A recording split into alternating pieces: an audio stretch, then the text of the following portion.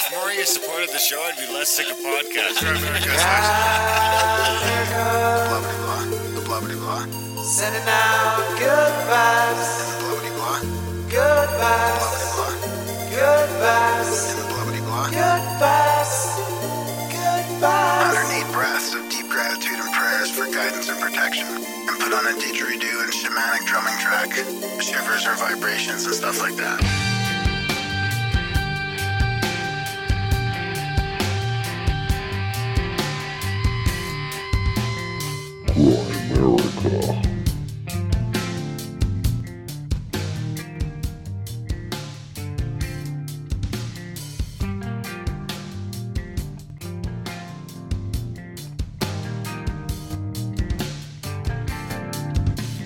Okay, guys, welcome back to your America Show.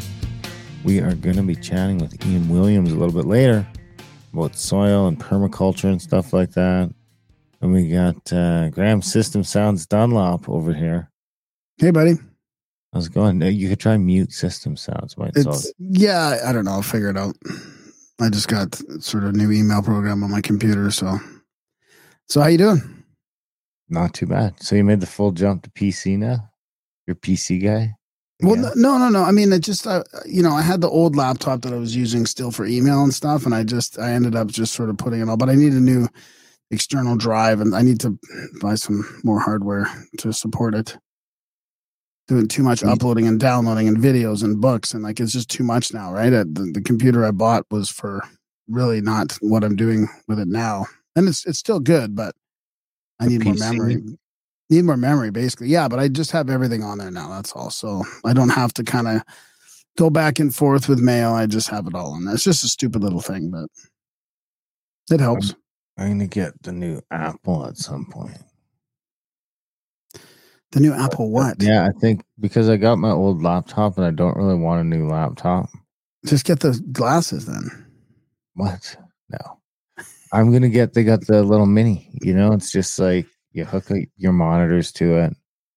So I could literally just flip a switch and have my two monitors be my Apple computer or one Apple and one PC and wow, stuff like that. Just because it's hard to use a laptop at my desk now. Now that I spend more time working at my desk and I have a regular keyboard and a mouse and my trackpad, that's all so much nicer to use than a laptop. That's exactly why I did it. Yeah. So I got my eye on that. And the thing about that is now you can get the top of the line one. The top of the line one for the ones they're selling at least. It might not be as top of the line as some computers you're getting, but the top of the line little Apple Mini, I think, is $1,700 Canadian, which is, the top of the line laptop's $6,500. Yeah, that's crazy. If I go through and take all my dream settings, terabyte fucking hard drive and 64 whatever's in memory, and next thing you know, fucking boom, yeah, me $6,300. Yeah, that's crazy. I can't afford that. That's payments. That's I bought my first 6 cars for less than that. And the goggles that just came out are $3,500 US probably. What is that? Just holding your iPhone real close to your face? I don't know, dude. They're virtual. It's augmented reality stuff. I mean, it's military grade. It's probably pretty good. They just stick up on it. No one cares.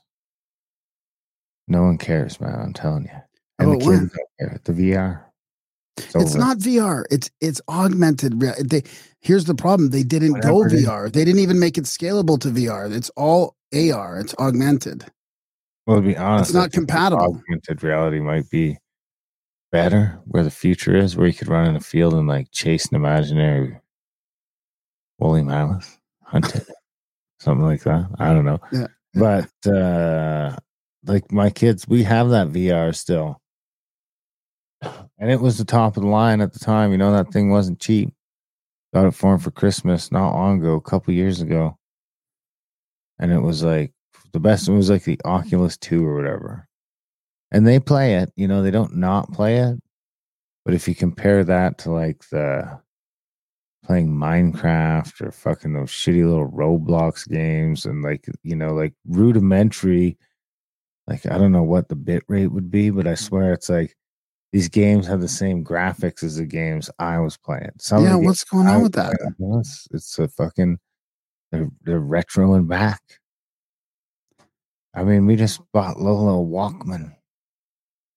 We didn't. No, we were gonna buy our Walkman, but her dad ended up getting for her. But we were like, I was actively looking for a Walkman, and they are not cheap.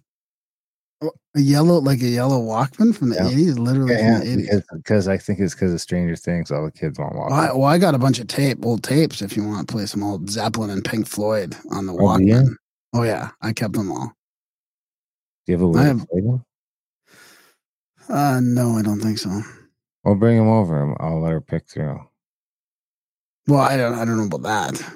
Well, pick a couple that you don't want. That you just like offered them up, and then you're like, no, Like maybe some old Graham. I didn't know you had the Walkman going. I mean, I could just I'll pick out some mixtapes. That's like super retro, right? The old mixtapes that we made. That you made? Well, we were all making them back then. What? Yeah, that's perfect. Okay, yeah. So then we don't even know. You don't even know what it is. Find its way onto the show.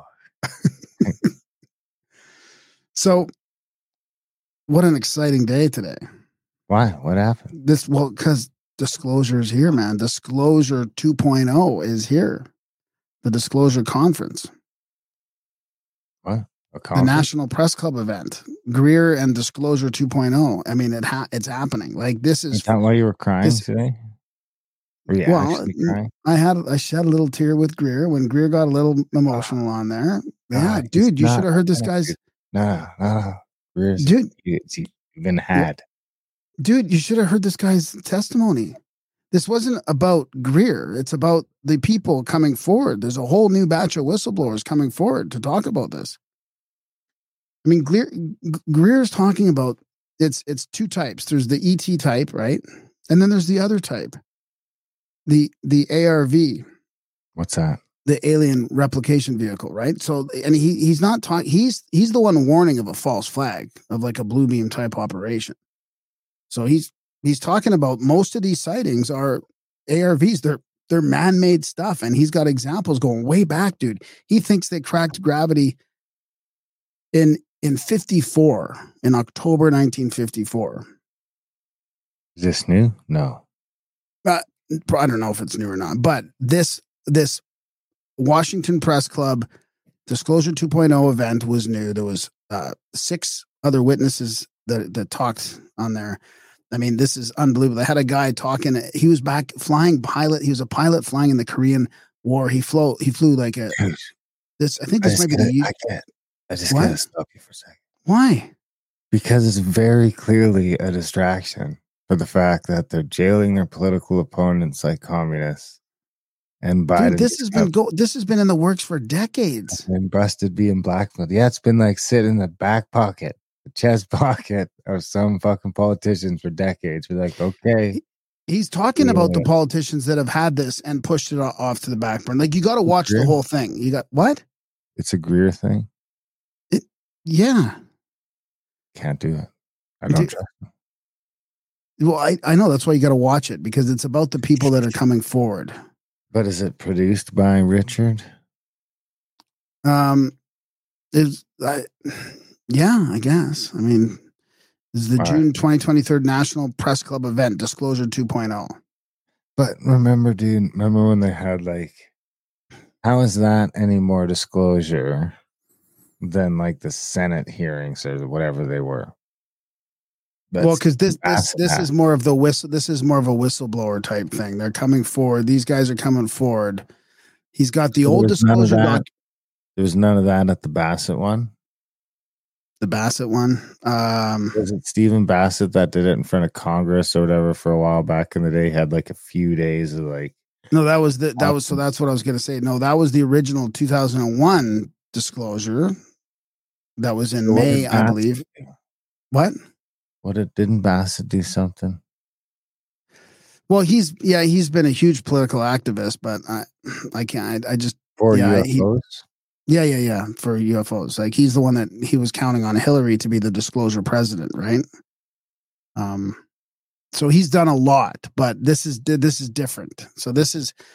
So Greer's talking about 122 downed objects since 1945. So he says there's crash retrieval. So they're not all ET crash retrieval. There's some from the black budgets. Basically, they're saying there's a clandestine black budget. Like, it's like what we've talked about before, right? Wait, it's a clandestine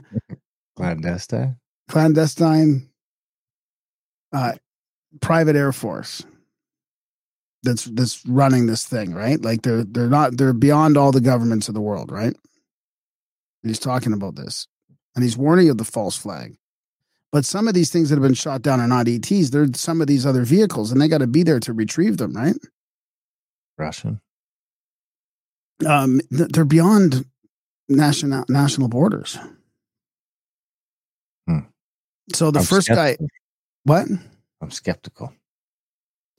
That's why you got to watch it. First of all, just like 2 weeks ago on this very podcast, you were telling me how disclosure doesn't matter anymore because it's over and it's already happened and the people that are going to tell us don't matter anymore. And now it's disclosure day. I mean, I'm still a little off balance, I guess. Well, it's because of what's happened also with the stuff that we talked about last week's show. Micah Hanks and the debrief talked about that intelligence officer coming out and blowing the whistle.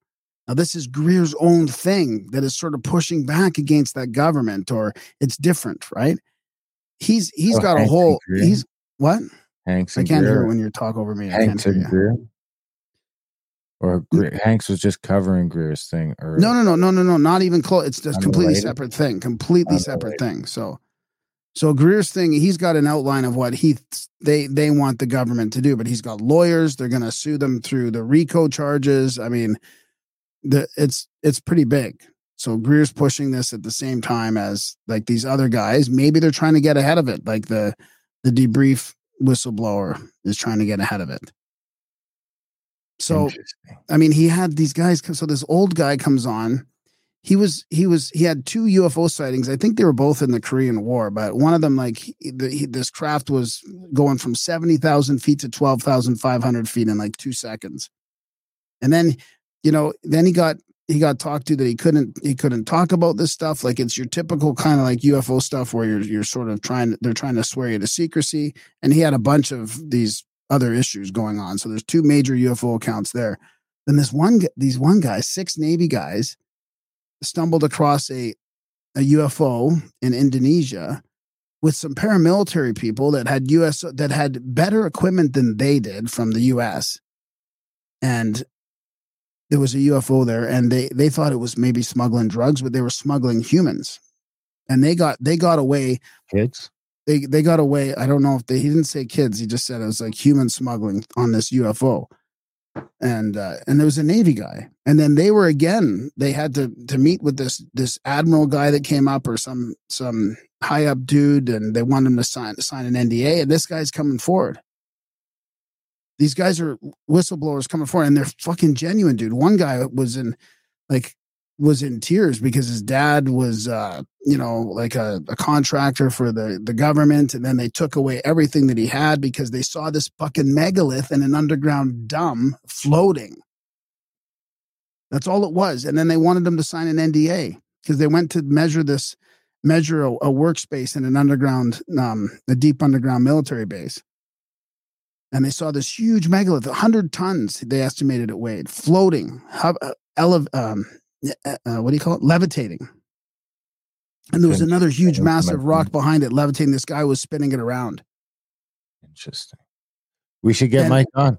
You should text him. I think. And I did. I congratulated him for his thing. So this guy was a ranger, and he was sabotaged out of his jump by a guy. Like the guy hit his line against his neck and stop listening. Why? Well, I'm trying to explain. This is my segment. I'm trying to explain what's going on. Did you reply? Yeah, he said thanks. He misses us. Huh. Okay, carry on. So they wanted to sign an NDA, and they wouldn't sign an NDA. They took everything away from his dad, everything. So he's coming forward and whistleblowing. Then there's a guy. Get this. There's a guy in Antarctica and he's responsible for the facility in the Antarctica with the National Science Foundation. This is back in 2010. So he's working for a third party. He knows that this is where the ice cube neutrinos are and stuff, and he found out that there's faster than light communication going out of there. It's a direct energy weapon platform. They've got an air traffic control station. They're tracking all this shit from Antarctica. When they lit this thing up to try and get it calibrated, they generated earthquakes by mistake, all halfway across the world. It's got a green laser that shoots into cosmos. Ooh, like Dave's. What?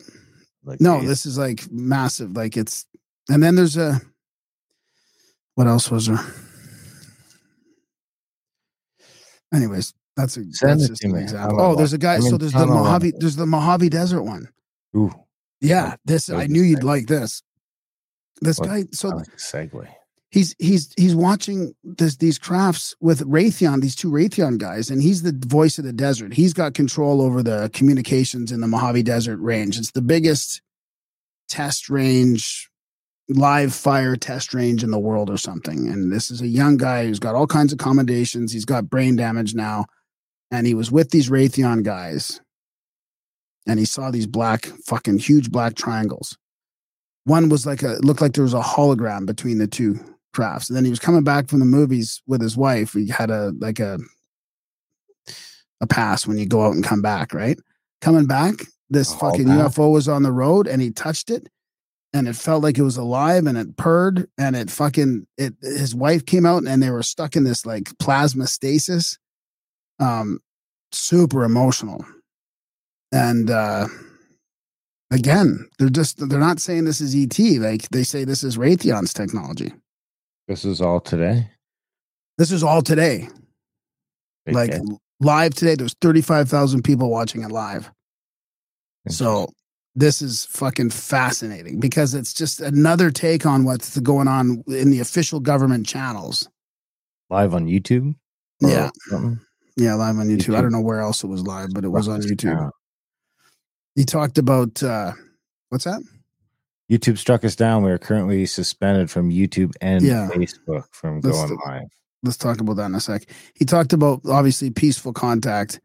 And he says they're peaceful. That's why they're not punching back. But there was a whole bunch of media there too, and they were asking him questions at the end. He said even like they did a CE5 with the government of France when Sarkozy was there, and they had shit happen with the government of France. Oh my God! Speaking of France, did you see the video of the guard falling over dead, and Macron just doesn't even care. He's just still smiling but he's dying 6 feet away from him and he's just smiling for pictures. No, I didn't. It really is just a real sign of just how much they don't give a fuck. Yeah, exactly. Plebs, and then, dude, and then some guy runs out of the Parliament building and it looks like he's going to help him, but he's actually just going to stand in front so the camera can't see, to oh my, no way. Obfuscate, or is that the right word? Obfuscate? Obfuscate, yeah, maybe. The view? The view was seeing obstructed at the very least, to obstruct the view of that's terrible. Wow. But yeah, right? Isn't that fucking crazy? I was just oh my God, they don't give a fuck. Because you'd think that'd be even this political points to just run over and are you okay? Help the guy, give him mouth to mouth. I mean, imagine the political points are just doing mouth to mouth right there. I was in Ethiopia or something. That was not going to happen.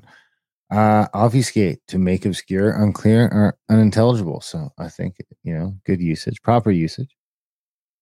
Are you done with your UFO segment? I guess, yeah. So I'll put a link in the show notes to that. Everybody's got to watch it. Honestly, it's whether you like Greer or not. He seemed nervous. He seemed genuine. He seemed emotional towards the end, of course, because that guy with his father, what a speech that was. But I mean, all these whistleblowers seem genuine to me. I really don't think these guys are making up. It was a really good, broad selection of the cases. You had personal contact in the desert. You had underground base contact. You had flying contact many decades ago. All kinds of really good cases, and these are all fresh, right? And then in the 2001 one, I mean, he talks about how all this information has been passed on to the government. You know, all like hundreds of witnesses from 2001. Some of them redacted, but hundreds not redacted as well. So, well, I hate to say it, but I think we got to bring back the UFO segment for a little while. Yeah, maybe.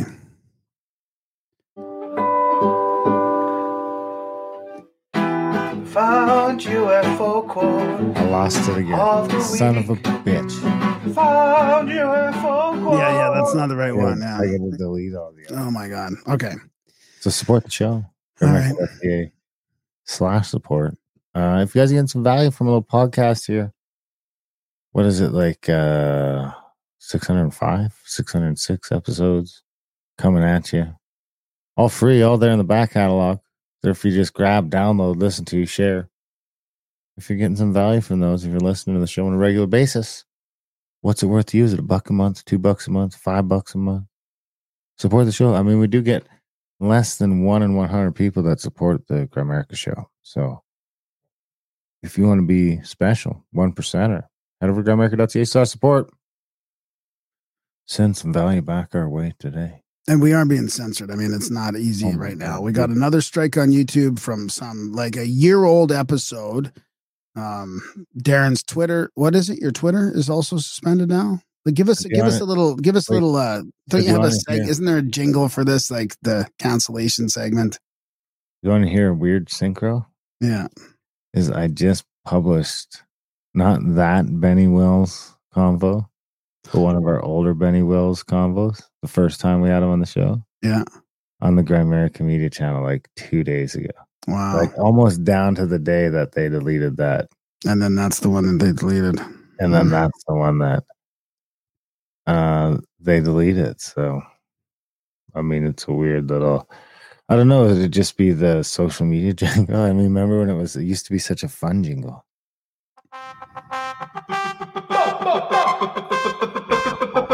Bingo, bango, social media jingle.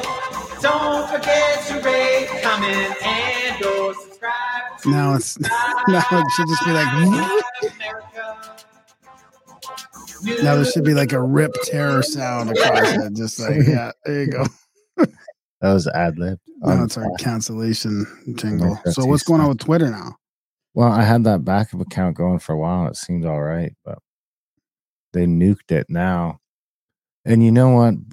So I started like, I'm taking some screenshots of some of the shit that some of these people get away with saying. Some celebrities who I won't mention here yet. Some queers, self-described, from the LGBTQ community that seem to be able to say whatever they want to a certain section of Twitter.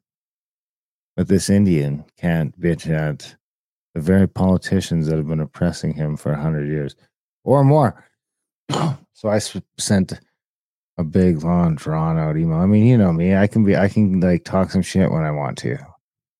So, some empty threats. Is this from your old account? This is trying to get your old account back, though, right?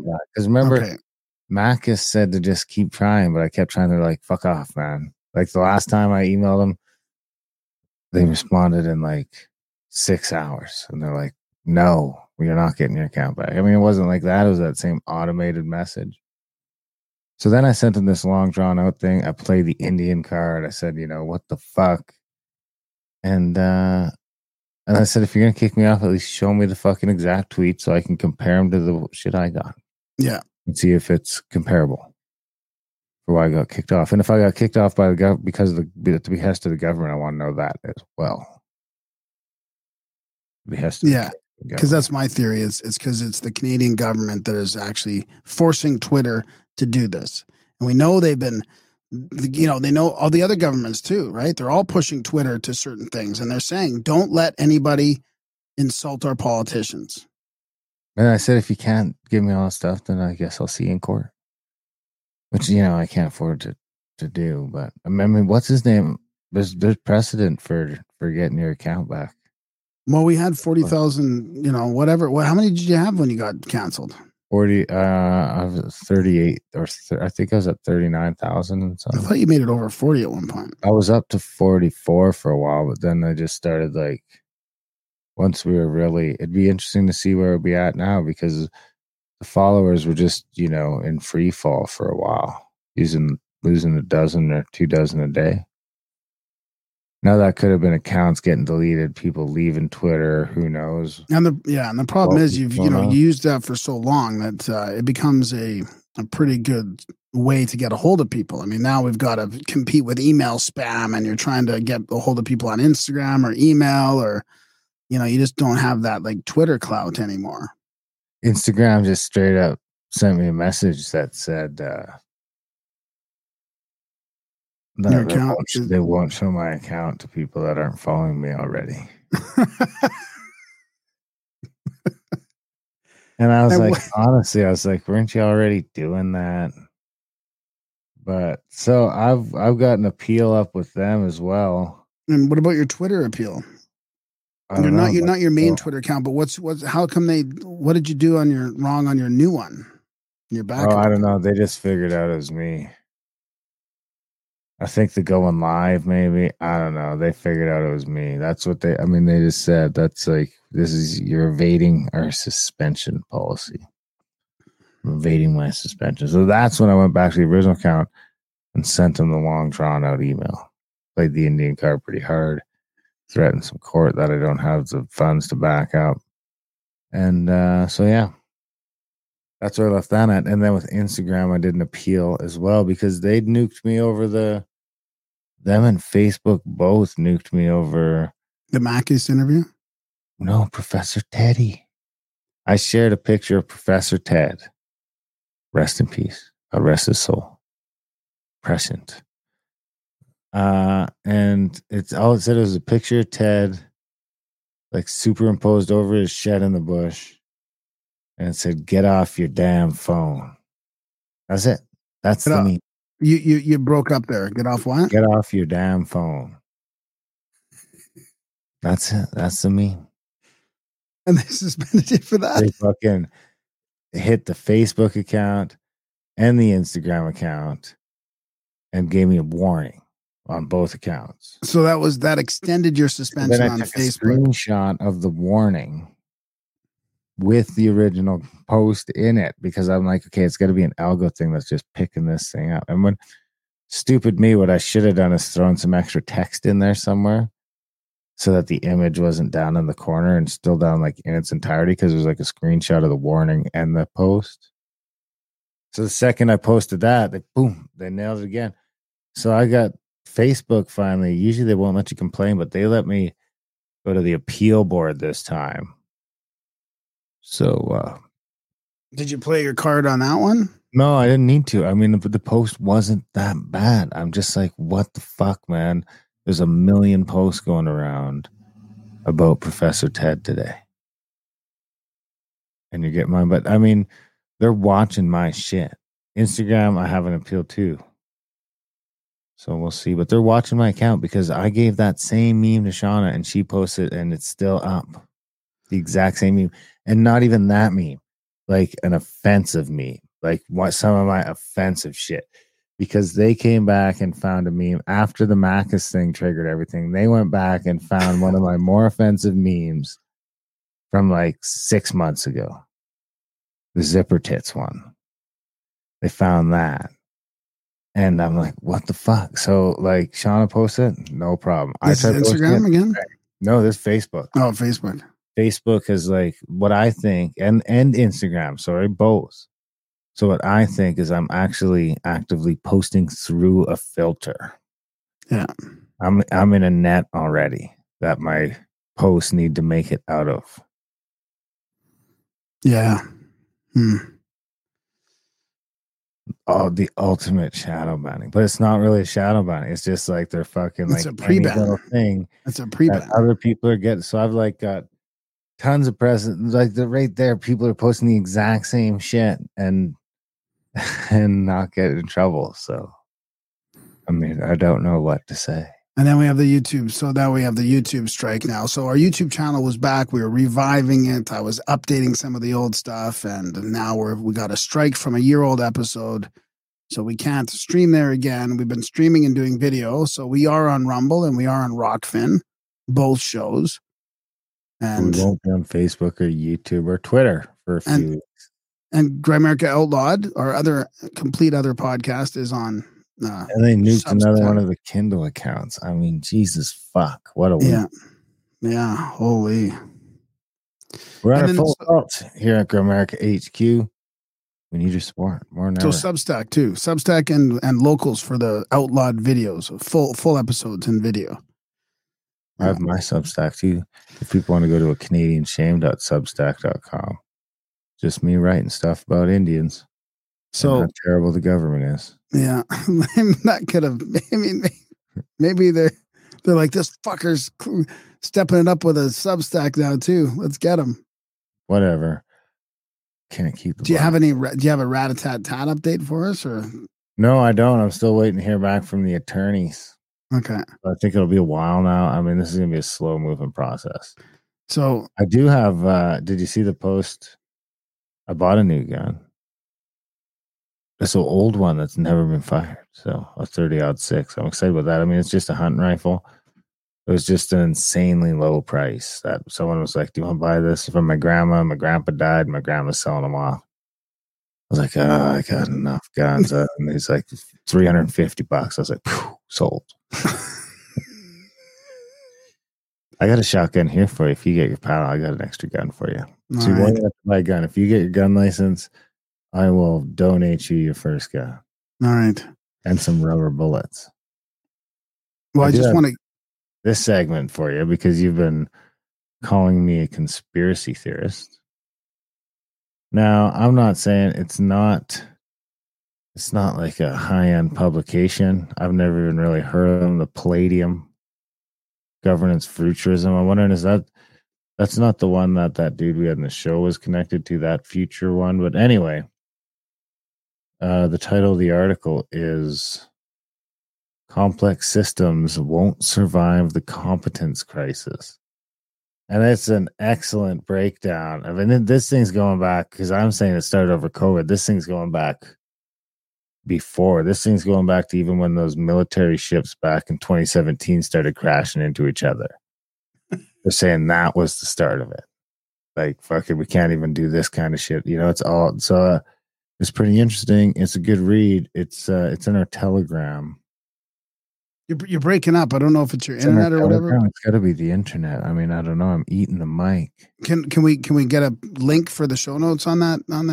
It's in the Telegram. Yeah. Can you put it in the show notes of the Telegram? Yeah. Because it's, I mean, it kind of puts into words better than I've been able to exactly what I've been talking about for the last 6 months or so. So it's an interesting read.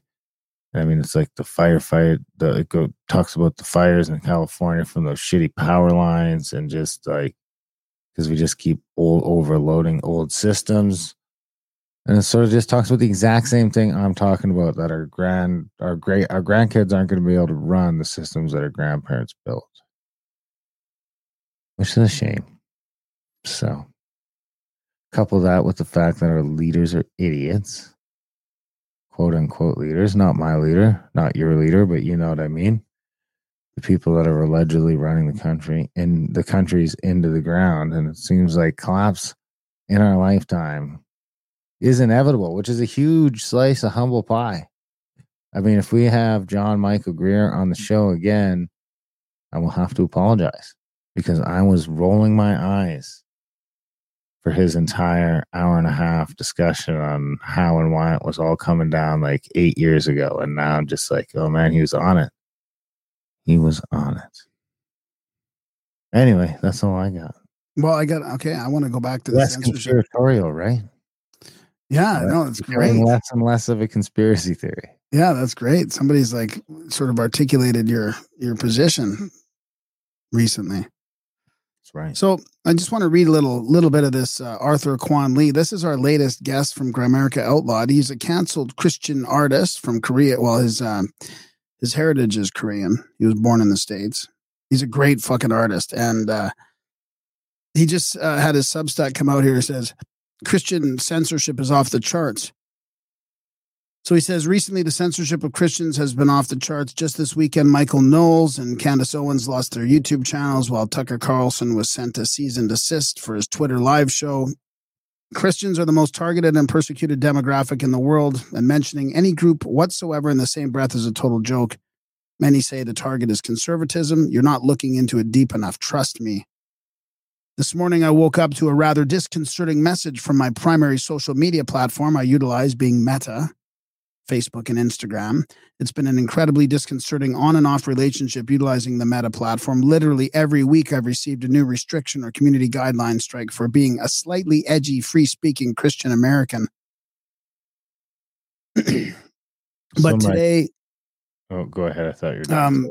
But today that is a sin to the arbiters of the clown world and the brainwashed inhabitants who fall in line. Like a finger snap from the infinity gauntlet, the algorithm can erase your online relevance, erase years of investment financially and socially with incredibly powerful connections through the application.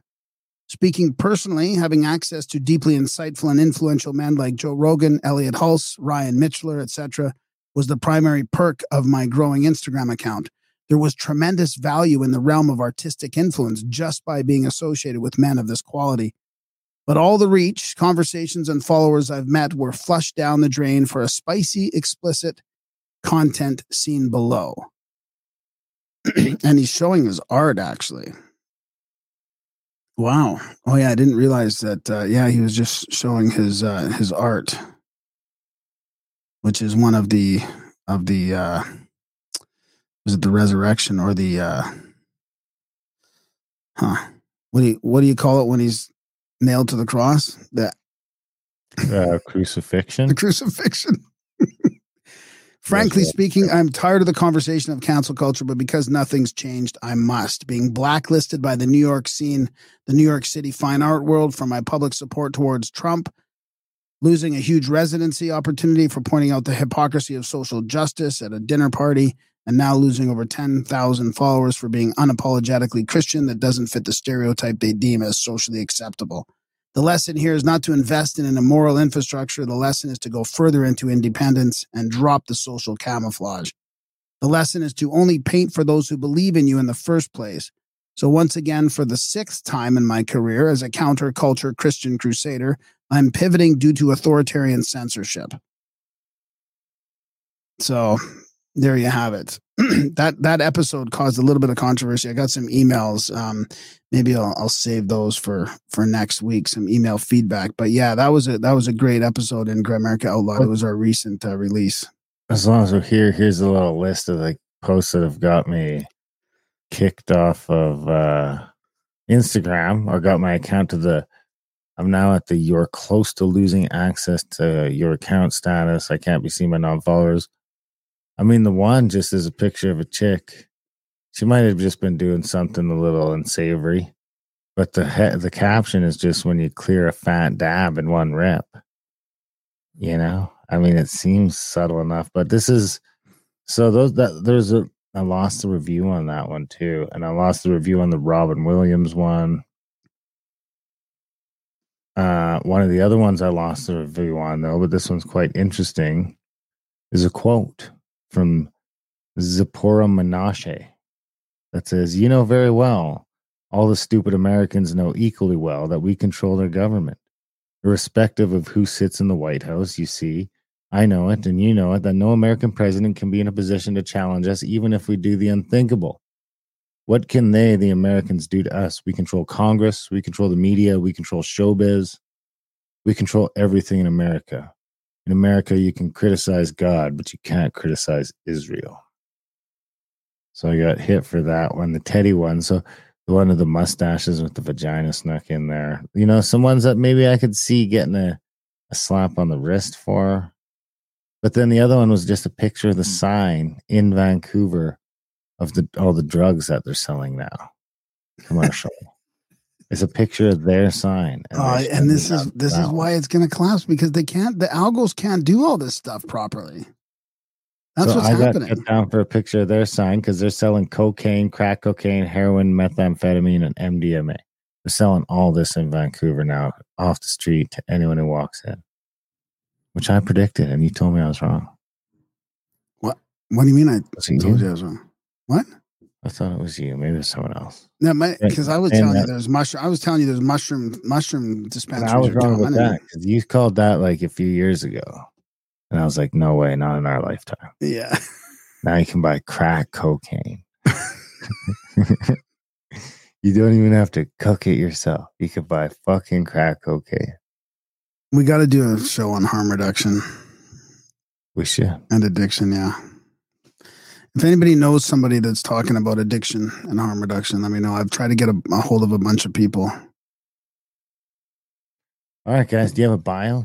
I do, yeah. Ian Williams is an educator, speaker, business advisor. Through mindfulness, systems thinking, and regenerative design, he empowers the growth and development of individuals and communities. As a business advisor, he fosters healthy organizational cultures through process optimization, wellness integration, and environmental restoration. He dedicates himself to humanitarian and environmental endeavors to generate systemic change for common good. These core values are rooted in the waters and boreal forests of Minnesota, but a single mystical experience prompted his awakening to spirit. This led him to a devoted path of service, seeking justice for the people of the planet.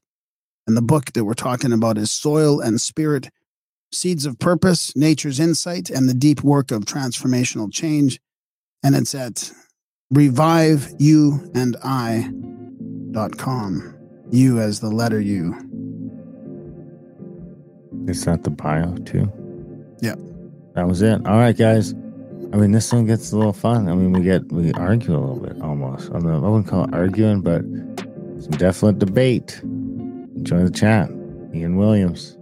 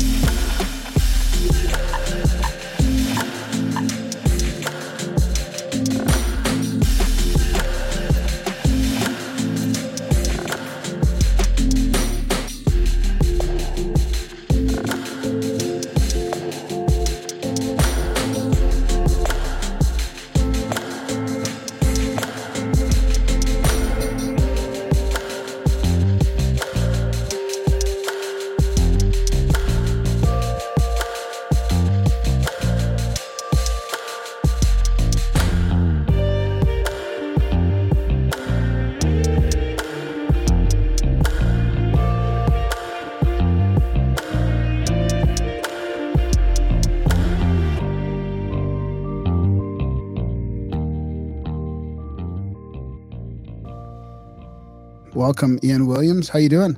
Doing well. Thanks for the opportunity. Happy to be here. Yeah. This will be fun. Like we were talking about earlier, this book of yours, Soil and Spirit. It's an interesting book. I love the spiritual aspect of it, the kind of like take responsibility aspect of it. So we'll looking forward to jumping in there with you. Let's go for it. So I thought I saw something in there about you had like a spiritual experience or epiphany. I can't remember what you called it on sort of the genesis of this. And I love starting off with this because so many of our guests and people that have done, books or research projects have started out with something like that. Yeah. Yes. Mystical experiences. I think what I termed it in the book. Not that the book dives deep into it for any listeners out there, but yeah, I was 24. So this is 2013. For those that want to do the math, I guess that shows my age. 10 years ago, yeah. And had a dog. She was a beautiful pit bull for probably about 6 years up until that point. And she was just a little bit unstable, like some dogs are. So there was a number of people bites, animal bites, dog fights over the years.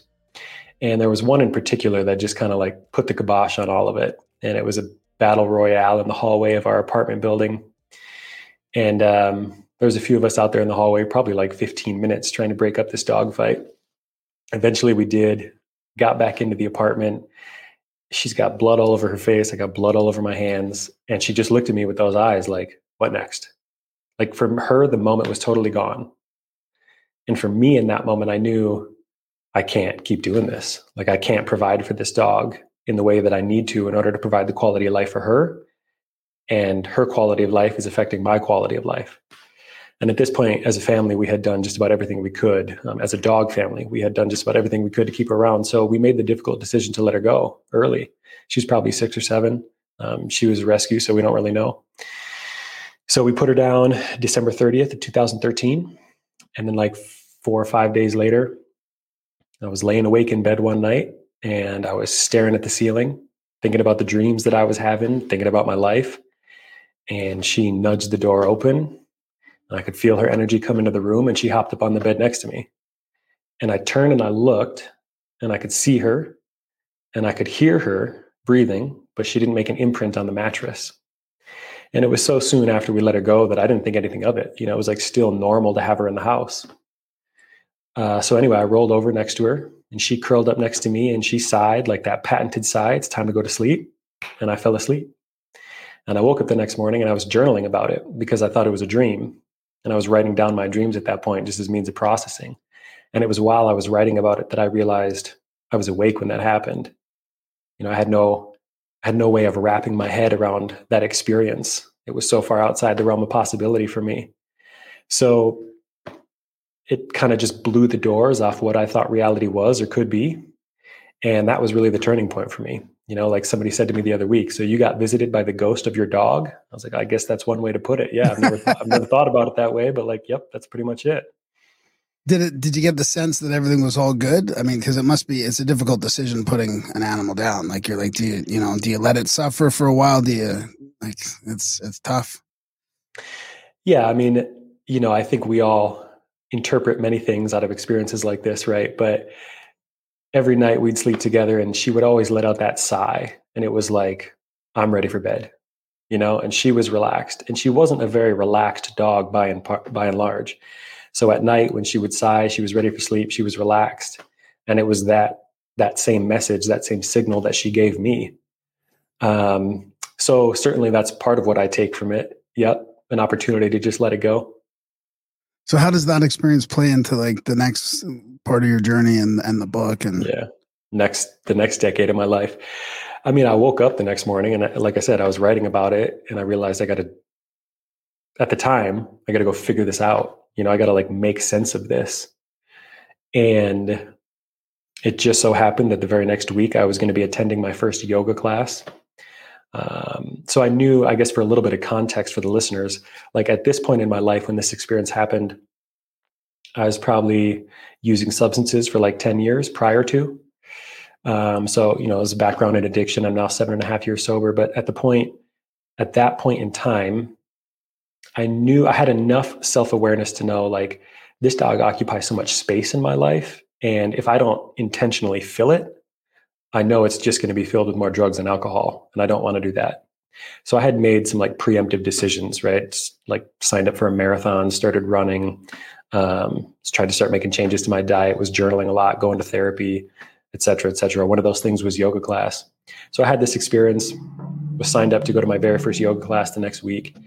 And it was really just the beginning of, you know, what I would call a spiritual path, right? In the sense of, I need to go make sense of this, which now I look back and I think that was a pretty naive perspective to have around it, right? It's hard to make sense of something so profound or mystical.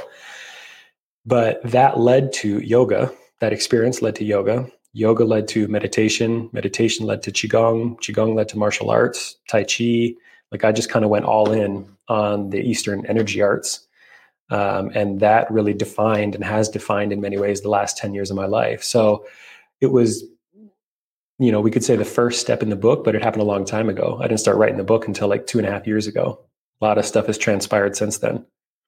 I got to tell you about this experience I had in treatment and recovery with Qigong. I was I was in there for cocaine and alcohol addiction. I just passed my 15 years a couple of months ago, and finally ready to do the Qigong class that was in this place every morning. And I was also reading Eckhart Tolle's book, The New Earth, at the time. Mm-hmm. And I was like picking out spots to read for people like in the group classes and stuff like that. I was a total geek in there. But I finally went to Qigong, and then after that night, I had a really good Qigong session. I was like, holy fuck, this is amazing. And I opened up that book and I looked down, randomly opened it up and looked down. And the word I saw was, when I looked down, was Qigong. I was just like, holy shit. Yeah, it totally blew me away. Big synchronicity. Yeah. Those, when you start paying attention, those synchronicities happen more and more. Yeah. Yeah, for sure. So how did you, what took you towards writing the book then? Like, if that's been the last couple of years, 3 years, then what about before that? Honestly, it was the reason that I wrote the book was impetus. It was largely other people encouraging me to do it.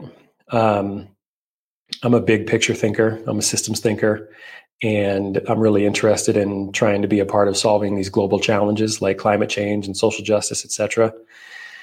And so I'm always kind of head up in the clouds. And, for you, having gone through 15 years of recovery at this point, like, it's one thing to get sober, but it's another thing to start processing the emotional content, which is why you started using in the first place.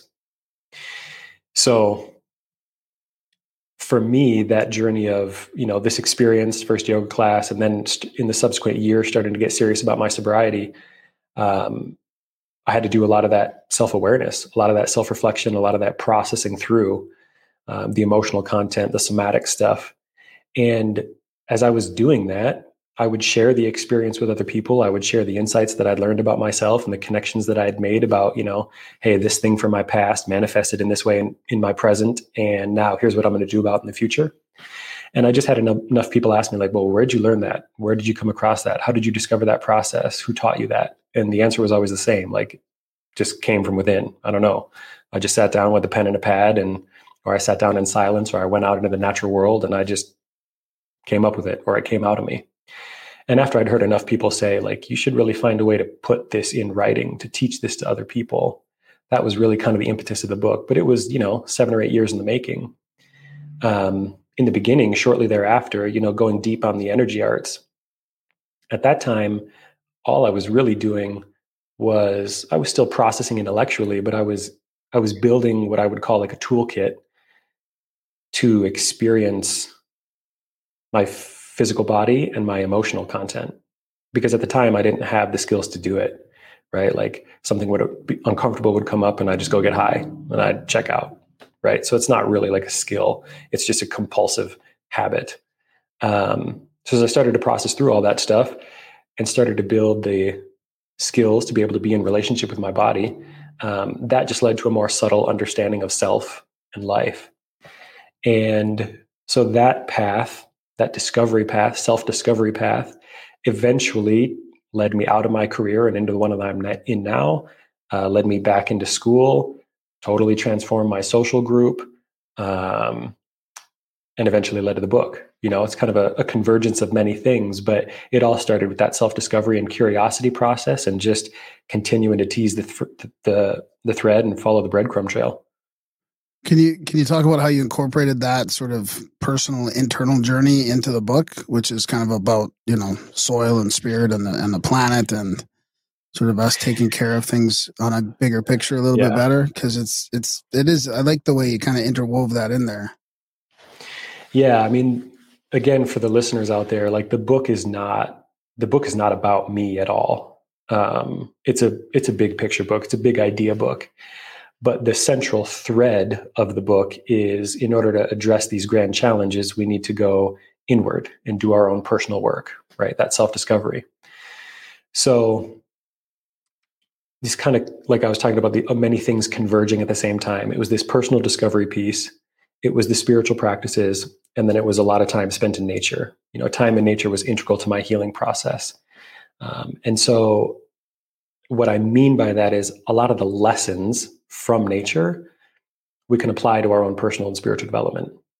So, for example, like, one that I often start with that's easy to think about is, diversity in nature is actually what creates resilience, right? So for anybody out there who has a lawn in their front yard, they know how difficult it is to keep the weeds from moving in, right? Or if you think about industrial agriculture and growing crops at scale, the single crop at scale, it takes a lot of energy to suppress Mother Earth's natural tendency, which is to create diversity, right?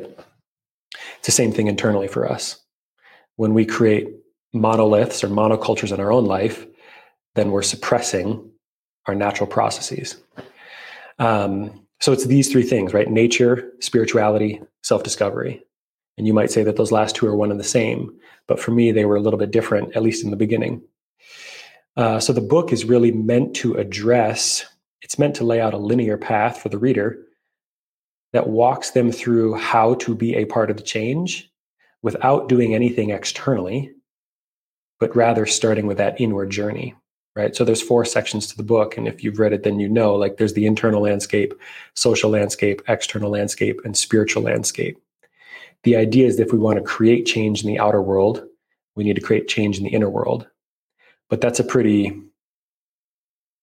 I don't know, you might call it like esoteric or ephemeral process, right? It's not very tangible to say go inward and do that inner work. My attempt with the book, Soil and Spirit, is to demonstrate the connection between the two. One is that there's a soil, there's a substrate, there's a foundation to the spiritual process. But the other is that our spirituality is intimately connected to nature, right? Yep. Yeah. Oh man. So getting out in nature, grounding, all that stuff, like, can you tease that out a little bit? Because I've recently, I was reading to my girlfriend, like there's a lot of science behind this, like, especially in the last 10 years, like even just like the anti-inflammatory changes in your body from grounding, the pain management, like it really does make a difference. So it's not just like, you're not just talking about going out in nature, like there really is a physical difference. Yeah, I mean, if anybody's interested in the science, just Google nature-based therapeutics. There's a whole field of research devoted to this, right? So you mentioned anti-inflammatory, stress reduction, pro-social behavior. There's all sorts of things. And it's pretty obvious when you think about it at a higher level, right? Because we co-evolved with nature. And so naturally that's going to have an interplay in our health and well-being. But there's also now, and this is part of it's part of what I really enjoy about this time and this day and age in terms of science, because the science is starting to bear this stuff out. It's not just correlative anymore. We can actually show the causation, right? And so this terms of nature-based healing and the health benefits of nature, at this point, the argument is not really, does it heal? Is nature healing? It's to what extent, right? It's about dose and dosage. How much do we need, in what form, what constitutes nature, etc. That's a good point. It seems to be accepted now. Like I see it from more mainstream journals and stuff, even like the benefits of grounding. Like 10 years ago, that was all like very sort of woo-woo, Yeah. I mean, in some ways, I feel like it often kind of parallels the whole biohacking field, which is interesting to me. And at the same time, it's a little too like scientific. And I don't mean that like it's not necessarily just because it's my cup of tea doesn't mean that it's not valid. That's not what I'm trying to say. But for me, my relationship with nature and the healing that came from it was much more of an intuitive process. You know? So like when I talk about nature immersion, it was taking a hike one day, getting lost in the woods, ended up sitting underneath a tree for a couple hours. Right. And if anybody's ever taken the time to do that without the distraction of the cell phone or a book to read or anything else, like if you sit there quietly long enough, like nature will move back in around you, right? The birds will come in and the squirrels will come in. Oh, interesting. You just become a part of the ecosystem. And after having that happen enough times, I realized I'm never separate from it to begin with. I'm only thinking that I'm separate from it, right? And so, being from Minnesota up in the Midwest, we have the boundary waters. So when you get up there to the thousands upon thousands of acres of just wilderness, and all you have to do at night is, sit on the shore and watch the sunset. Like that was really where I started to learn some of these lessons of acceptance and inclusivity, because I felt a part of the landscape as opposed to, this separate being who's walking on the earth as opposed to walking in the earth, if that makes sense to put it that way.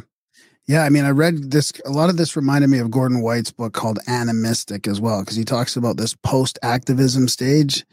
So it's kind of like, animism, but also from a mystical point of view. And he talks about how, we are a part of nature. Like we're not just separate, right? And part of the problem with the environmentalism movement is that it just treats us as totally separate. It's not a part of it. Did you find that at all as well? Because you talk about being like sort of one with nature, but we're also looked at as a disease in nature. Yeah. And, we might say we are our own disease, right? Like if you think about the environmental challenges, or like one thing that I start the book off with is the sixth mass extinction. Yeah. Right. Like it's knocking at our door. And there's been 5 previous mass extinctions on planet Earth, the most recent being the Jurassic. But none of them have ever happened by the hand of a species on the planet.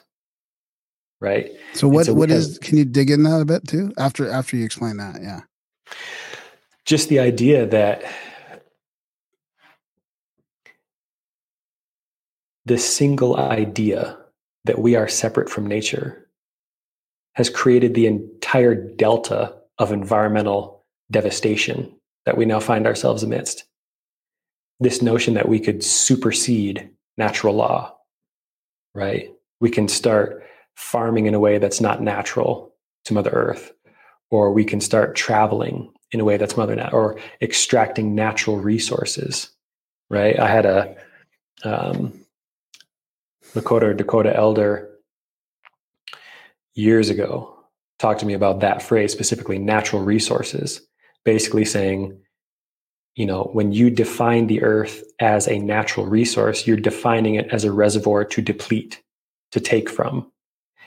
And so a lot of this stuff is rooted in our psyche and our perception. We're looking at the world in a specific way because we see ourselves as separate from it. And that separateness, in my experience, leads directly back into the whole Eastern spiritual philosophy, right? About like non-identity, non-attachment. When we're not identified with ourselves, whether ourselves as an individual or a family or a community or as a civilization or a species, we recognize that we're always a part of the whole.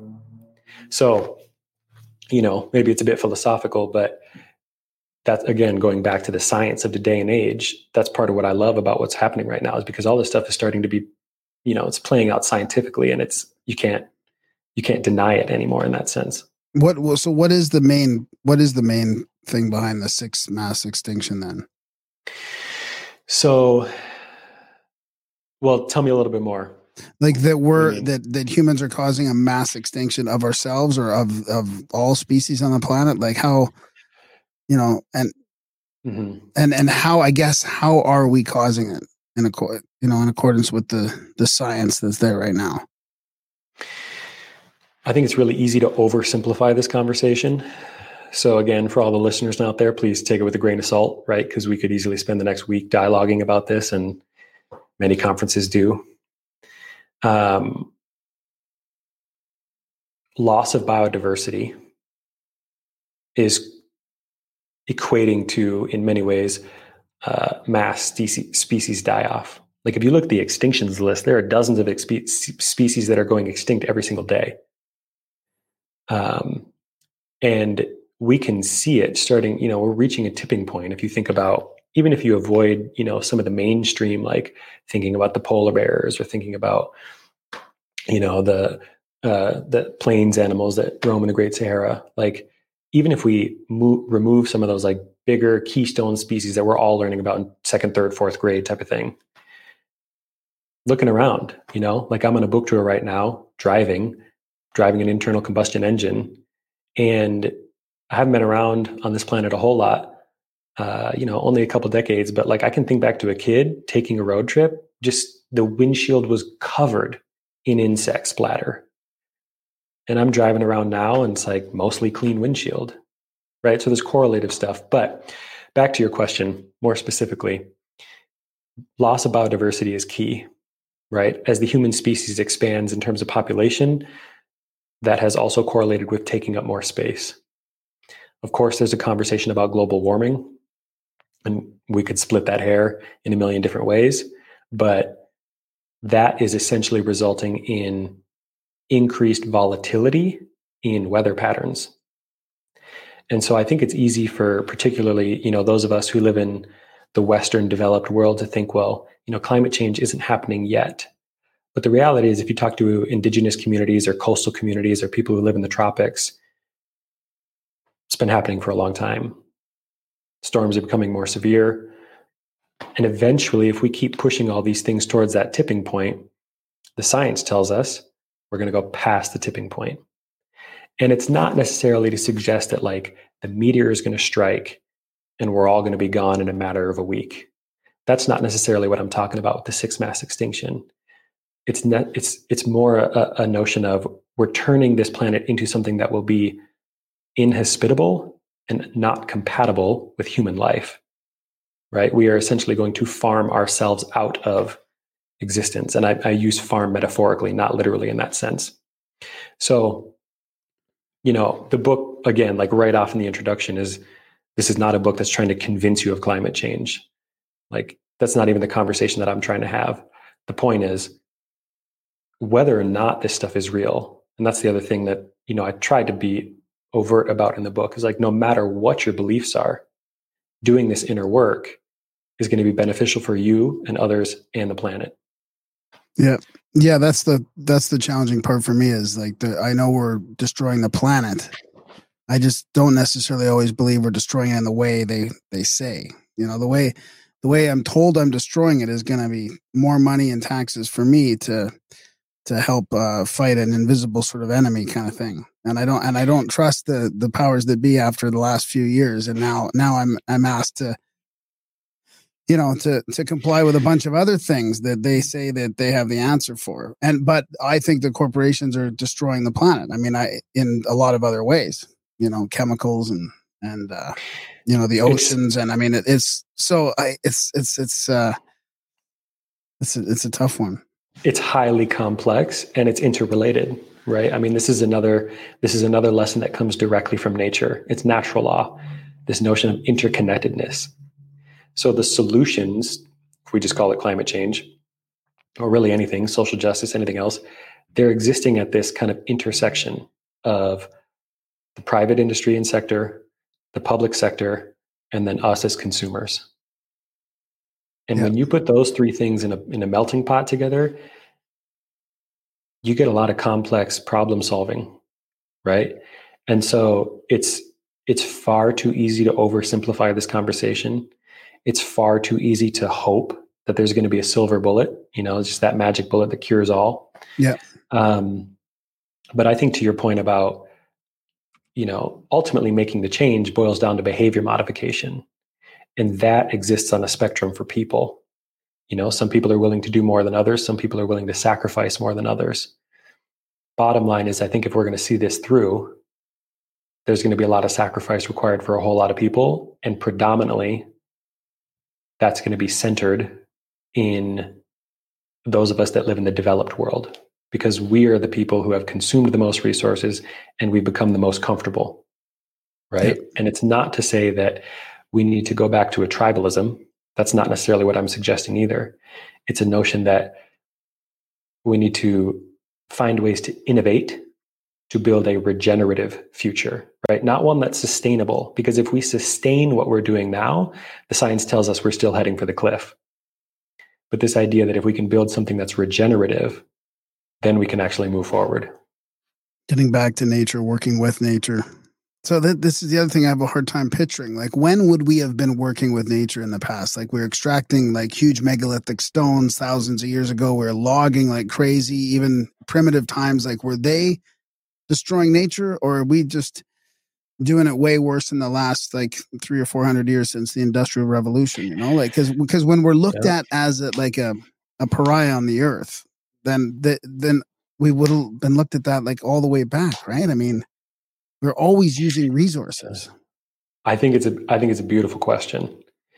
And, perhaps the simple answer would be there's more of us. And I'm not suggesting that we're overpopulated. Yeah. I don't necessarily believe that's the case. Yeah. But, there's more of us. So naturally, we're going to consume more resources. We're going to have a larger footprint. At the same time, if everybody who had a lawn here in the United States turned that lawn into a garden, they don't even need to do the gardening themselves. Just hand it over to someone who does want to do the gardening, right? Like, a lot of our food insecurity issues would disappear overnight. Yeah. So the question about, I think the other thing that's really fundamental here is we need to recognize. Sacrifice we're talking about then, just letting someone make a a farm in my lawn? Is that the extent of the sacrifice? Are we talking about a bigger sacrifice? And who's making the decisions for said sacrifice, and who's making what sacrifices, and who's exempt from those sacrifices? Can you kind of outline what that sort of looks like for me? So let's go back to that intersection of the private sector, the public sector, and then us as the consumer, right? Again, it's too easy to oversimplify this conversation, but to Graham's point earlier, like, especially for the largest companies on the planet, massively resource consumptive.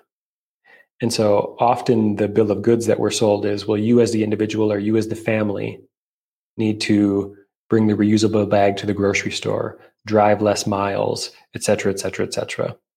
And those things will all have an impact, and certainly a larger impact cumulatively.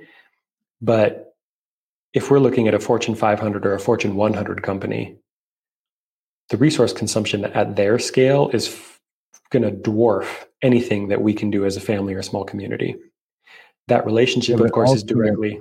But ultimately, their production is still based on our consumption. So if you start limiting their ability to produce, that's going to affect my ability to consume. So, I mean, depending on what industries those are, I guess at the end of the day, what I want to know is what personal freedoms am I sacrificing for the greater good? Because that's what it boils down to is I'm going to lose a certain level of freedom that I'm used to so that the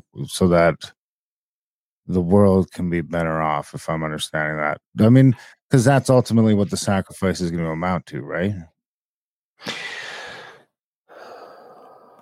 Or is it just letting the neighbor that wants a bigger garden use my front lawn? Because, I mean, I can get on board with that. They could farm it. They can give me 20%. We can figure something out for that. But if someone's telling me how far I can drive my car and where I can drive my car or what kind of car I have to have, that starts to blur some lines for me on because, if I sacrifice the car to the electric one, sure, that's great. But now ultimately the state is deciding where I can go with my car, because if there's not a charger within, this many hundreds of miles of where I'm at, then I can't go there anymore. So, I guess I'm not willing to really give up any more of those freedoms as an Indigenous person living in Canada, because, I feel like I've given up enough freedoms, and not just me, all Canadians have given up enough freedoms. It's just sort of been this slippery slope towards less freedom for 155 years. So are we able to implement that without sacrificing the very thing that makes us the West, which is our freedom? Arguably. Not even arguably. I would say that you can't even argue that point. That has been the selling point of Western civilization for 100 years or more. See, at least since World War II, we were the free and blah, blah, blah, and they were not. And before that, that's been the selling point for America, at least, arguably Canada and Western Europe as well. So your point is well taken. And I would say, first off, Darren, I would challenge the concept of freedom. And this goes back to my notion about, do we actually exist outside the bounds of natural law? Because the concept of freedom here in the West is essentially rooted in colonialism, which is this command, control, conquer paradigm, right? And so if you look at capitalism, which is the underlying economic model of the West, what you effectively have is an infinite growth paradigm on a planet that has finite resources. Assuming that we're using those resources. Why does capitalism need to have an infinite growth paradigm, though? Why can't it just sustain at some level? I mean, it's being sold like that in a debt-based society that needs to keep creating more debt. But I don't feel like capitalism can be blamed for that. If we go back to capitalism at its fundamental level, that's just the ability for me to exchange my goods to other people without other people getting involved in that they just, and I can make some money doing that. And so I guess I don't know what the question is there, but I don't feel like I feel like capitalism gets blamed for a lot of problems that maybe aren't capitalism's fault and might have more to do with the state getting involved and controlling sectors and playing favorites and things like that. Right. But where I'm Regulating driving is not necessarily that capitalism is the fundamental challenge. Capitalism is undergirded by human nature. And that's the whole concept of the book, right? Is that in order to effectively address some of these grand challenges and injustices in the world, we can't rely on institutions and governments to do the problem solving for us. And if we as individuals are going to be part of that change, if we're going to be our own effective agents of change, in order to be most effective, we need to go through our own self-actualization process, right? And so I don't necessarily think that you and I are on different pages. I think we might be screaming at the same moon from different sides, right? To Graham's point, or to your point earlier about if the company is limited in terms of what it can produce, then we're limited in terms of what we can consume. I agree. But the other thing that I think is at play here is this notion of human nature and more specifically, perspective and perception. We can choose to perceive this as a loss of our liberties, a loss of our freedom. The challenge with that argument for me is that we all define liberty and freedom differently. And from a spiritual perspective,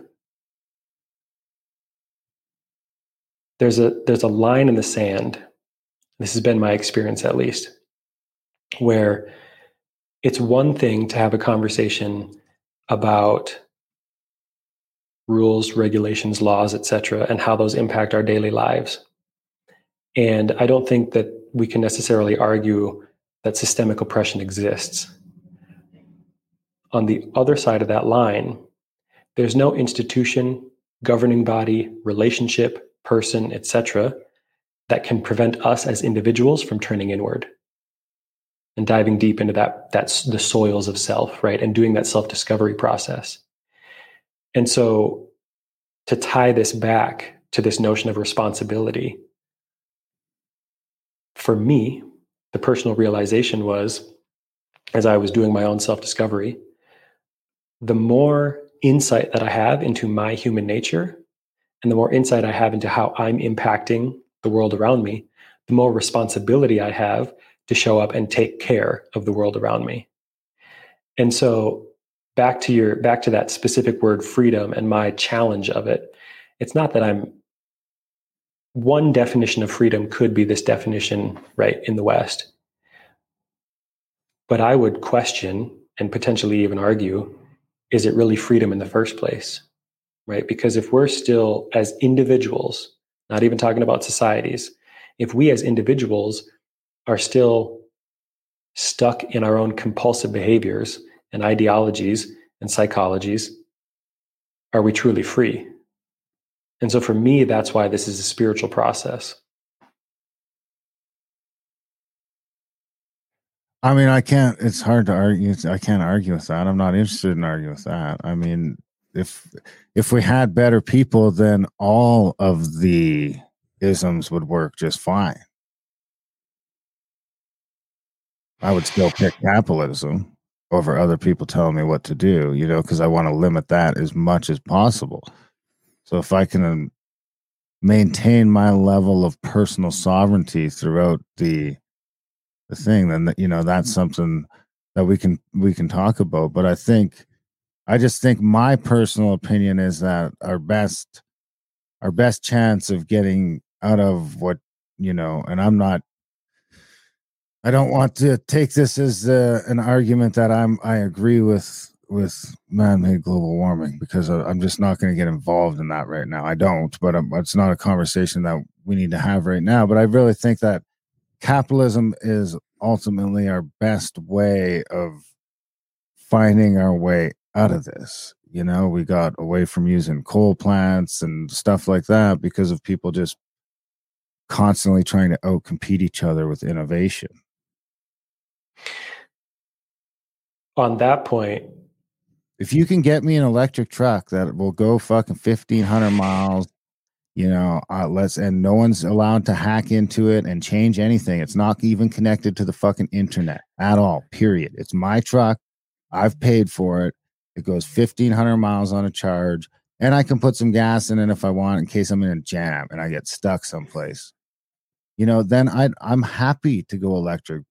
But the market has to fucking get there first. I don't want to be forced onto a market that's substandard to the level of where we got now, because I'm worried that just slowly, you know, Atlas shrugs back into a society where we're just fucking stuck in these little corners, and that inevitably turns into tribalism. You know, that's the part they don't get to in Atlas Shrugged, is if you go 1,000 or 1,500 pages past each other, past the end of the book, those fucking states are fighting each other and shit again, because that's ultimately what the cycle is going to come to when there's not enough this, or there's not enough food, or there's not enough, you know, it's good. Unless something changes in what seems to be the history of the world that hasn't changed on a cycle for the last, at least recorded history, I don't see. I don't know. That's exactly the point that I'm trying to make in the book, right? Is this boils down to human nature, right? In order to solve these problems, let's not even define them as problems. In order to create a space where everyone has the right to pursue their own liberation, we can enhance that right through the social systems and environmental systems that we create. And so, to the point about the electric vehicle, right? Let's zoom out a little bit. To your point about innovation, I agree with you. You know, like in terms of my day job and the work that I do with organizations, I very explicitly decided to try and work with innovative companies that are largely building tech solutions to solve big challenges, right? Because in order to scale those solutions, we need innovation. And the free market, at least in my experience and observation, moves faster than the public, right? Moves faster than the government. And so in order to address those things at scale in the time frame that the science suggests that we need to address them on, then, in my opinion, that's where I can have the greatest impact, right? I don't necessarily have any desire to walk into Congress and start lobbying. It's not my area of expertise. It's not my area of interest. But the reason that I learned that is through that self-discovery process, right? Through knowing my own internal nature. And so this is precisely what I'm talking about. Like, I don't necessarily think that you pursuing your liberty infringes on my ability to pursue liberty. At the same time, we need to be able to have that conversation in tandem with the systemic oppression that does exist and has existed, because it's also a part of human nature. Yeah, that's a good point. And the electric car one happens to be a pretty good example, because there's going to become a resource problem with that too. It's not the final solution. So it's absolutely it's an interesting quandary. My horse comes with a resource problem. You know what I mean? If there's not enough fucking water stops between point A and point B, you're not going to point B unless you're hauling the water with you somehow. You know, in the winter, it's a whole, you know, there's like that sort of limit on it all. I'm happy to adapt along with society as long as it's not forced upon me, which is the problem I'm starting to see in some of the different corners of the world. Like, we're going to do this and you're not going to have a choice, and we're going to do that and you're not going to have that shit anymore. It's like, okay, well, you know, it's a fascinating thing, because we've talked about spiritual stuff all the time on the show, and nature, and getting back to that, and solutions, and colonialism and all that. And Darren's pushed back against, you know, our government for, you know, as an Indian, written some books and stuff on it. And but we're in a weird spot where my main concern is now trust, like trusting the authorities and what science is what now. I mean, because it's pretty easy to kind of just take whatever data you want and form your own opinion or keep your same opinion. I mean, it's really hard to trust. They want to block out the sun. I mean, we just had Jackie Jolie on. We just released an episode with Jackie Jolie, and she's talking about the importance of the sun. And she does a really good job at talking about the circadian rhythms and how important it is to really get out there and get that light. Not, we're just living indoors now, right? So we never get that light, and how that'll change your body. It'll change your whole mechanism. You can sleep better, and how important that is. And yet they're seriously talking about blotting out the sun, or at least, covering it up. So, like, I just don't trust that. Don't block out the sun. Like, there's got to be other solutions. There are other solutions. At the same time, I think that we're at a point in the evolutionary process where we're just in one of those like generative phases where we need to throw as many ideas at the wall as possible. Yeah. 100 years from now, they're not all going to stick. Yeah. Right. And this is the wheel of evolution. Yeah. Right? And I'm okay with brainstorming and throwing ideas out there, but when it's the most powerful people in the world throwing those ideas out there, I just don't trust it. And this is what brings me back to my point. Like we can have a conversation about systemic oppression and injustices. We can have a conversation about an infringement on liberties. There's no conversation to be had about us turning inward and doing our own self-liberation. Right. There's no body out there. There's no governing body or agency or company or anything out there that prevents us from doing that work. Yeah. That prevents me from reaching out to Darren and saying, hey, do you want to farm my front yard? Because I don't, but I'm sick of mowing it, right? And I could see it be put to better use. There's nothing that's preventing that. And that's a process. That's an inward journey, right? And so it's easy to get caught up in the narratives of the day. And this, I think, from a human nature standpoint, like it shines light on the fact that we are still predominantly processing the world intellectually.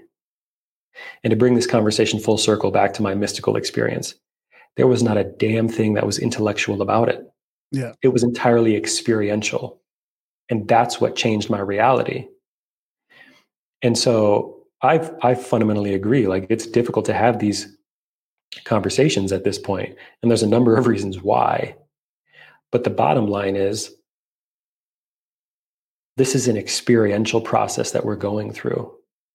And so long as we continue to choose to approach life and problem solving and relationships with others and conversations, etc., primarily through our intellect, we're limiting ourselves, because it's only one facet of the body, right? There's the physical body, emotional body, mental body, spiritual body.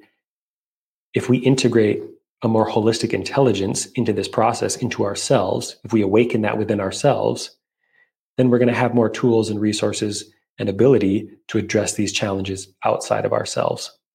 Yeah. And even use discernment. I mean, discernment is a big one that can come from that process. Yeah. Not becoming, sort of seeing yourself becoming emotionally attached to certain narratives. I love it. I love it how you talk about, and I think this is a major issue too, is that the materialism, which is sort of, overlaps with the colonialism. You mentioned that in your book a little bit, but I would think it's somewhat separate, but the materialism, the science,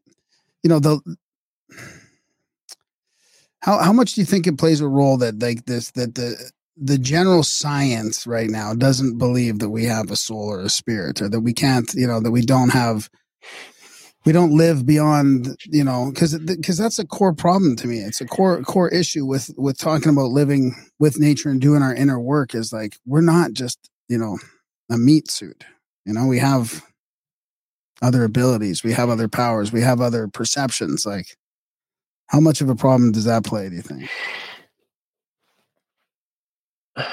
I think it's probably only a problem for those who haven't experienced these things for themselves, right?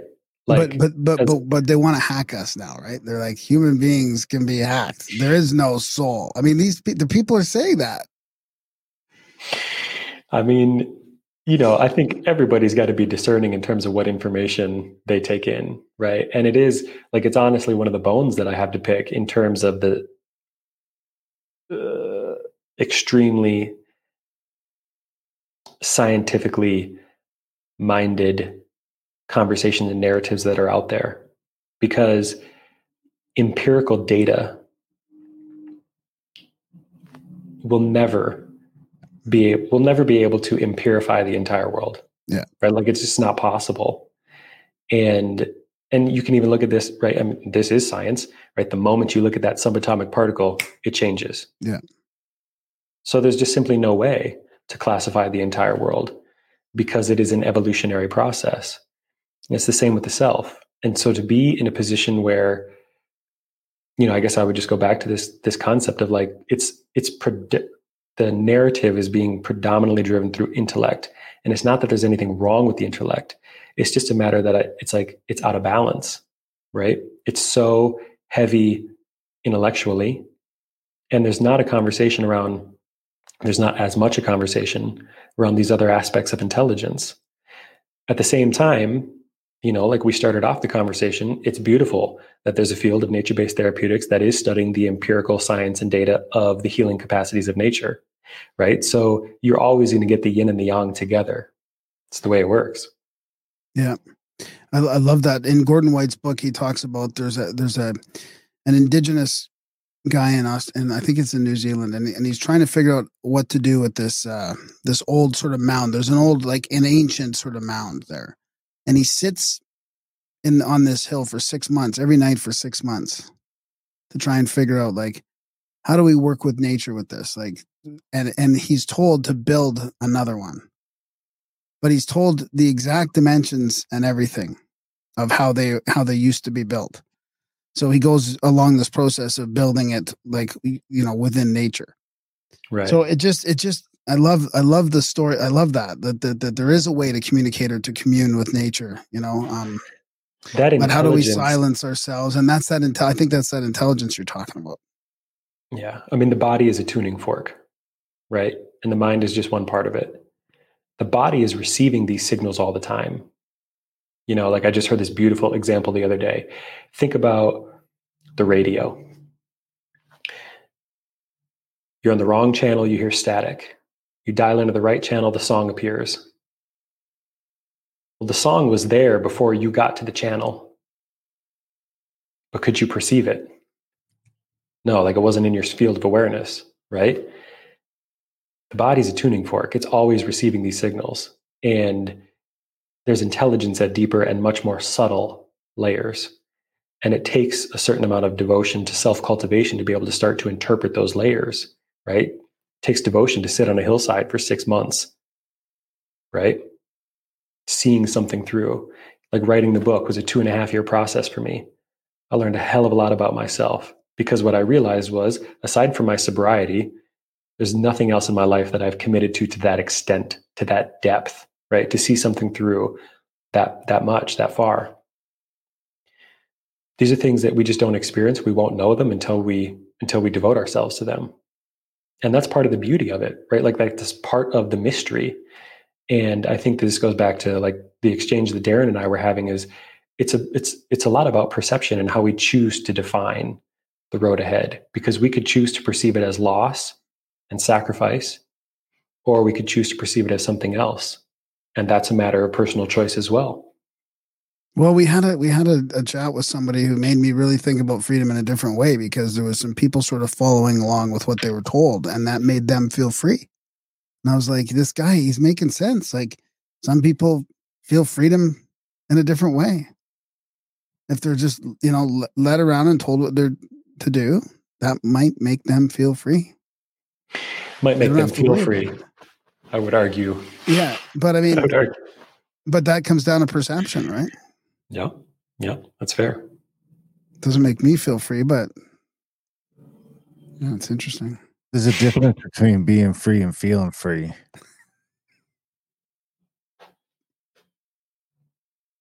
Yeah. How would you define the difference? Well, feeling free, a lot of things probably feel free that aren't, my dog probably thinks it's free. It's not, it exists at my pleasure. My cats, I let them come and go as they please, but they're still not really. Oh, the cats maybe are kind of free, I guess. Maybe definitely freer than the dog, because they could just wander off and never come back.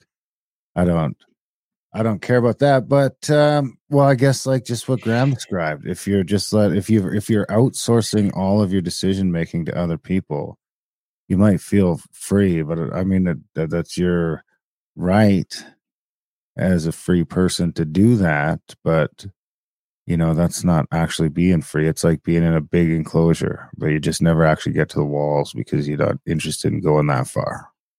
Mm-hmm. And I mean, to make it more literal for the individual, for the human, like, are we really free to choose what we eat and drink? Right? I mean, like, we need that stuff to survive. And so is that freedom or is that bondage? Right? Yeah. And that relationship with food or with other people, is it a conscious, intentional relationship? I'm not a huge fan of the word conscious because I feel like it's become new agey. Mm-hmm. Like, is it an intentional relationship, and are we aware of the totality of it, or is there a certain part of it that's unconscious and therefore compulsive?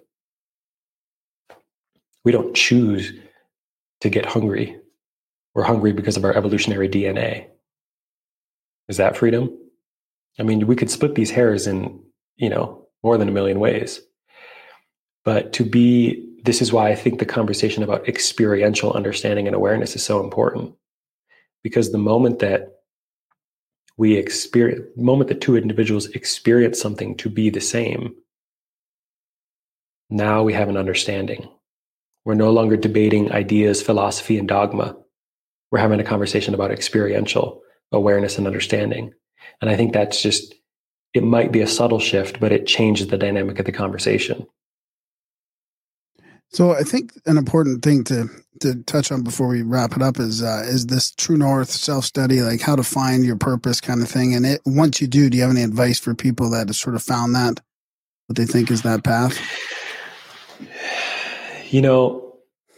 I get asked this question on a regular basis. And if I think back to the book, I may have used a different phrase. And I tried to be explicit in the writing that life is not necessarily about finding one thing and devoting yourself to that one thing. But I would say that true north is this pursuit of liberation, right? Self-realization. And once people have found it, I would say it's simply a matter of staying devoted to it. I think the more challenging component is the beginning of the journey, right? This notion of, so like Graham, you and I can use this as an example through personal experience, coming to terms with our addiction, right? I mean, you first have to just acknowledge this either is the way I want it to be or it's not the way I want it to be. Mm-hmm. And then once you acknowledge it, then you have to take the next step, which is choosing to do something about it. And that opens up a can of worms that you're going to have to see yourself through. And you might be able to find guidance and support in other people, but ultimately you're the one that has to do the work yourself, right? And once you see that process through, on the other side, the clearing becomes, it shows us a lot about ourselves, self-awareness, personal insights, spiritual discoveries, etc. And we can use those things to start to triangulate our quote unquote true north. What am I naturally good at? What am I passionate about? How can I be of service in the world? And then triangulate those things to find a place. And it's probably not going to be your perfect destination right off the bat, or it's certainly not going to feel perfect, but it's the start of the journey. And so, for people who ask me like, well, how do I get started on this personal discovery piece? The main thing I say is just devote yourself to discovery, get curious, because the more that you learn about yourself, the more data and insight you'll have along the way. And then eventually you'll get to a point, and there's a passage at the end of the book, which is no self, K-N-O-W, no self, N-O, right? You get to the point that you know yourself well enough that there's not really a self anymore, or at least you can start to experience aspects of life where you're like not as identified with your individual self.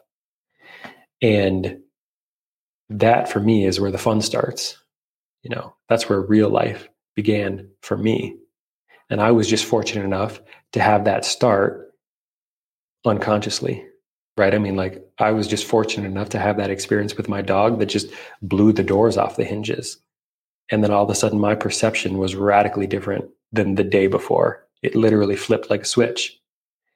Not everybody's fortunate enough to have that experience. At the same time, with all the research and practice of the energy arts that I've done, like, we can all cultivate these skills to start to observe and be aware of the nuance and the subtleties.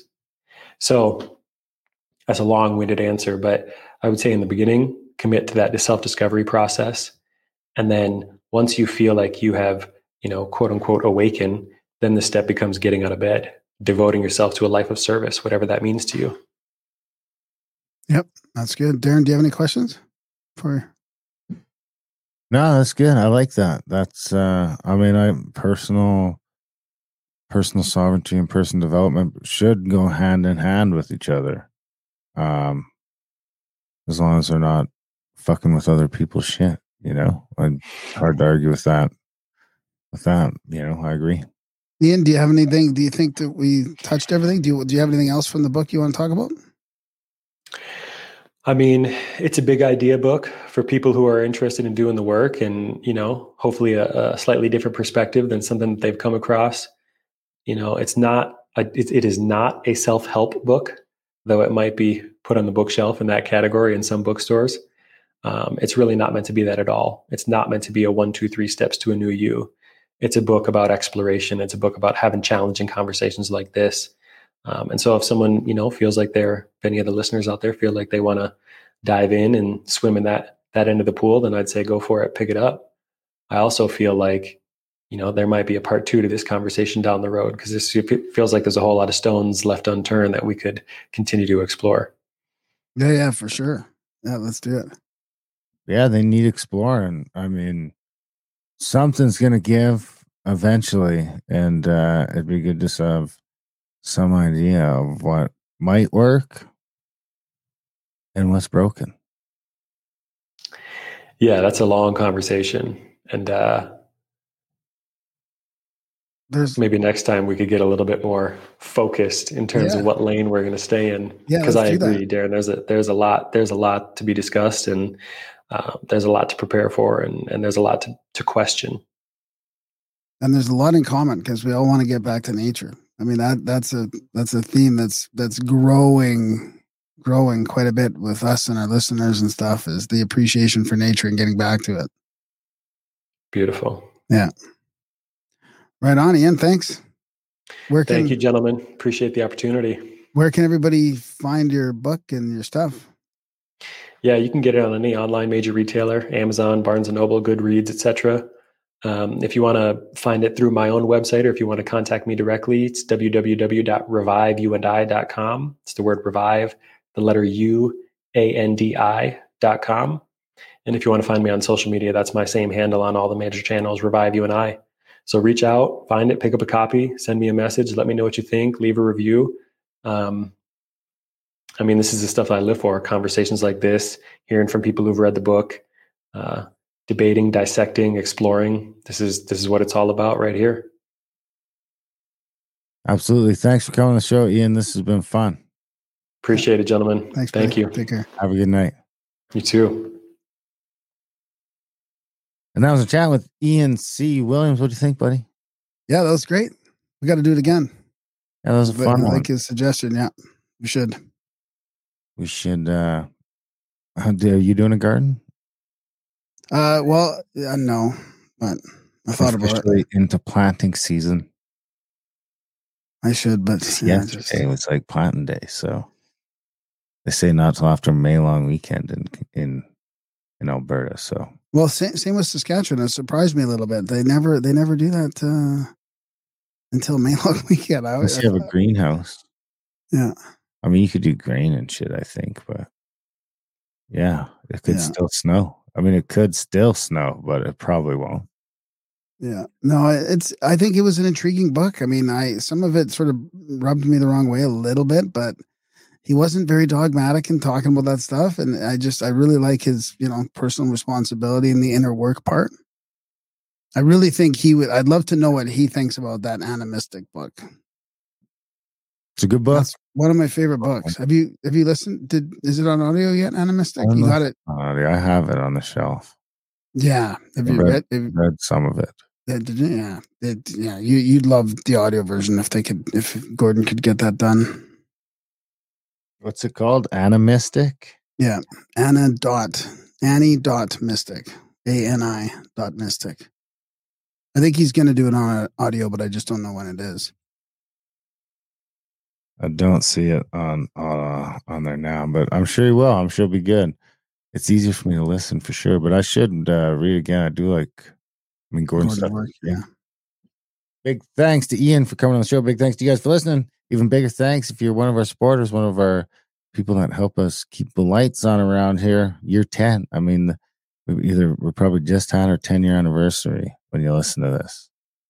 It's probably come and gone, right? This isn't going to come up. I think this is going to come out right prior to our 10-year. Oh, really? Or we're about to have it. I think, yeah.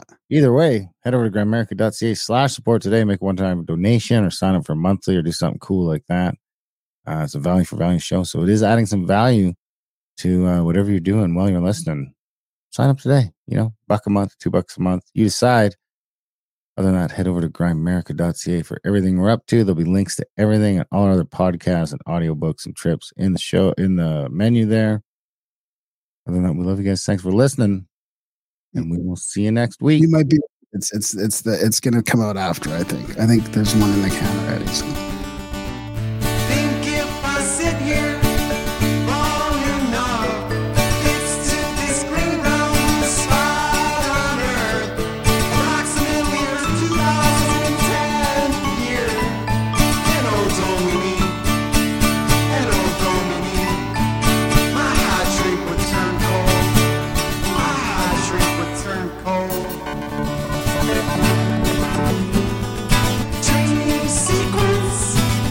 Dream sequence. She'd eventually roll by on her bicycle.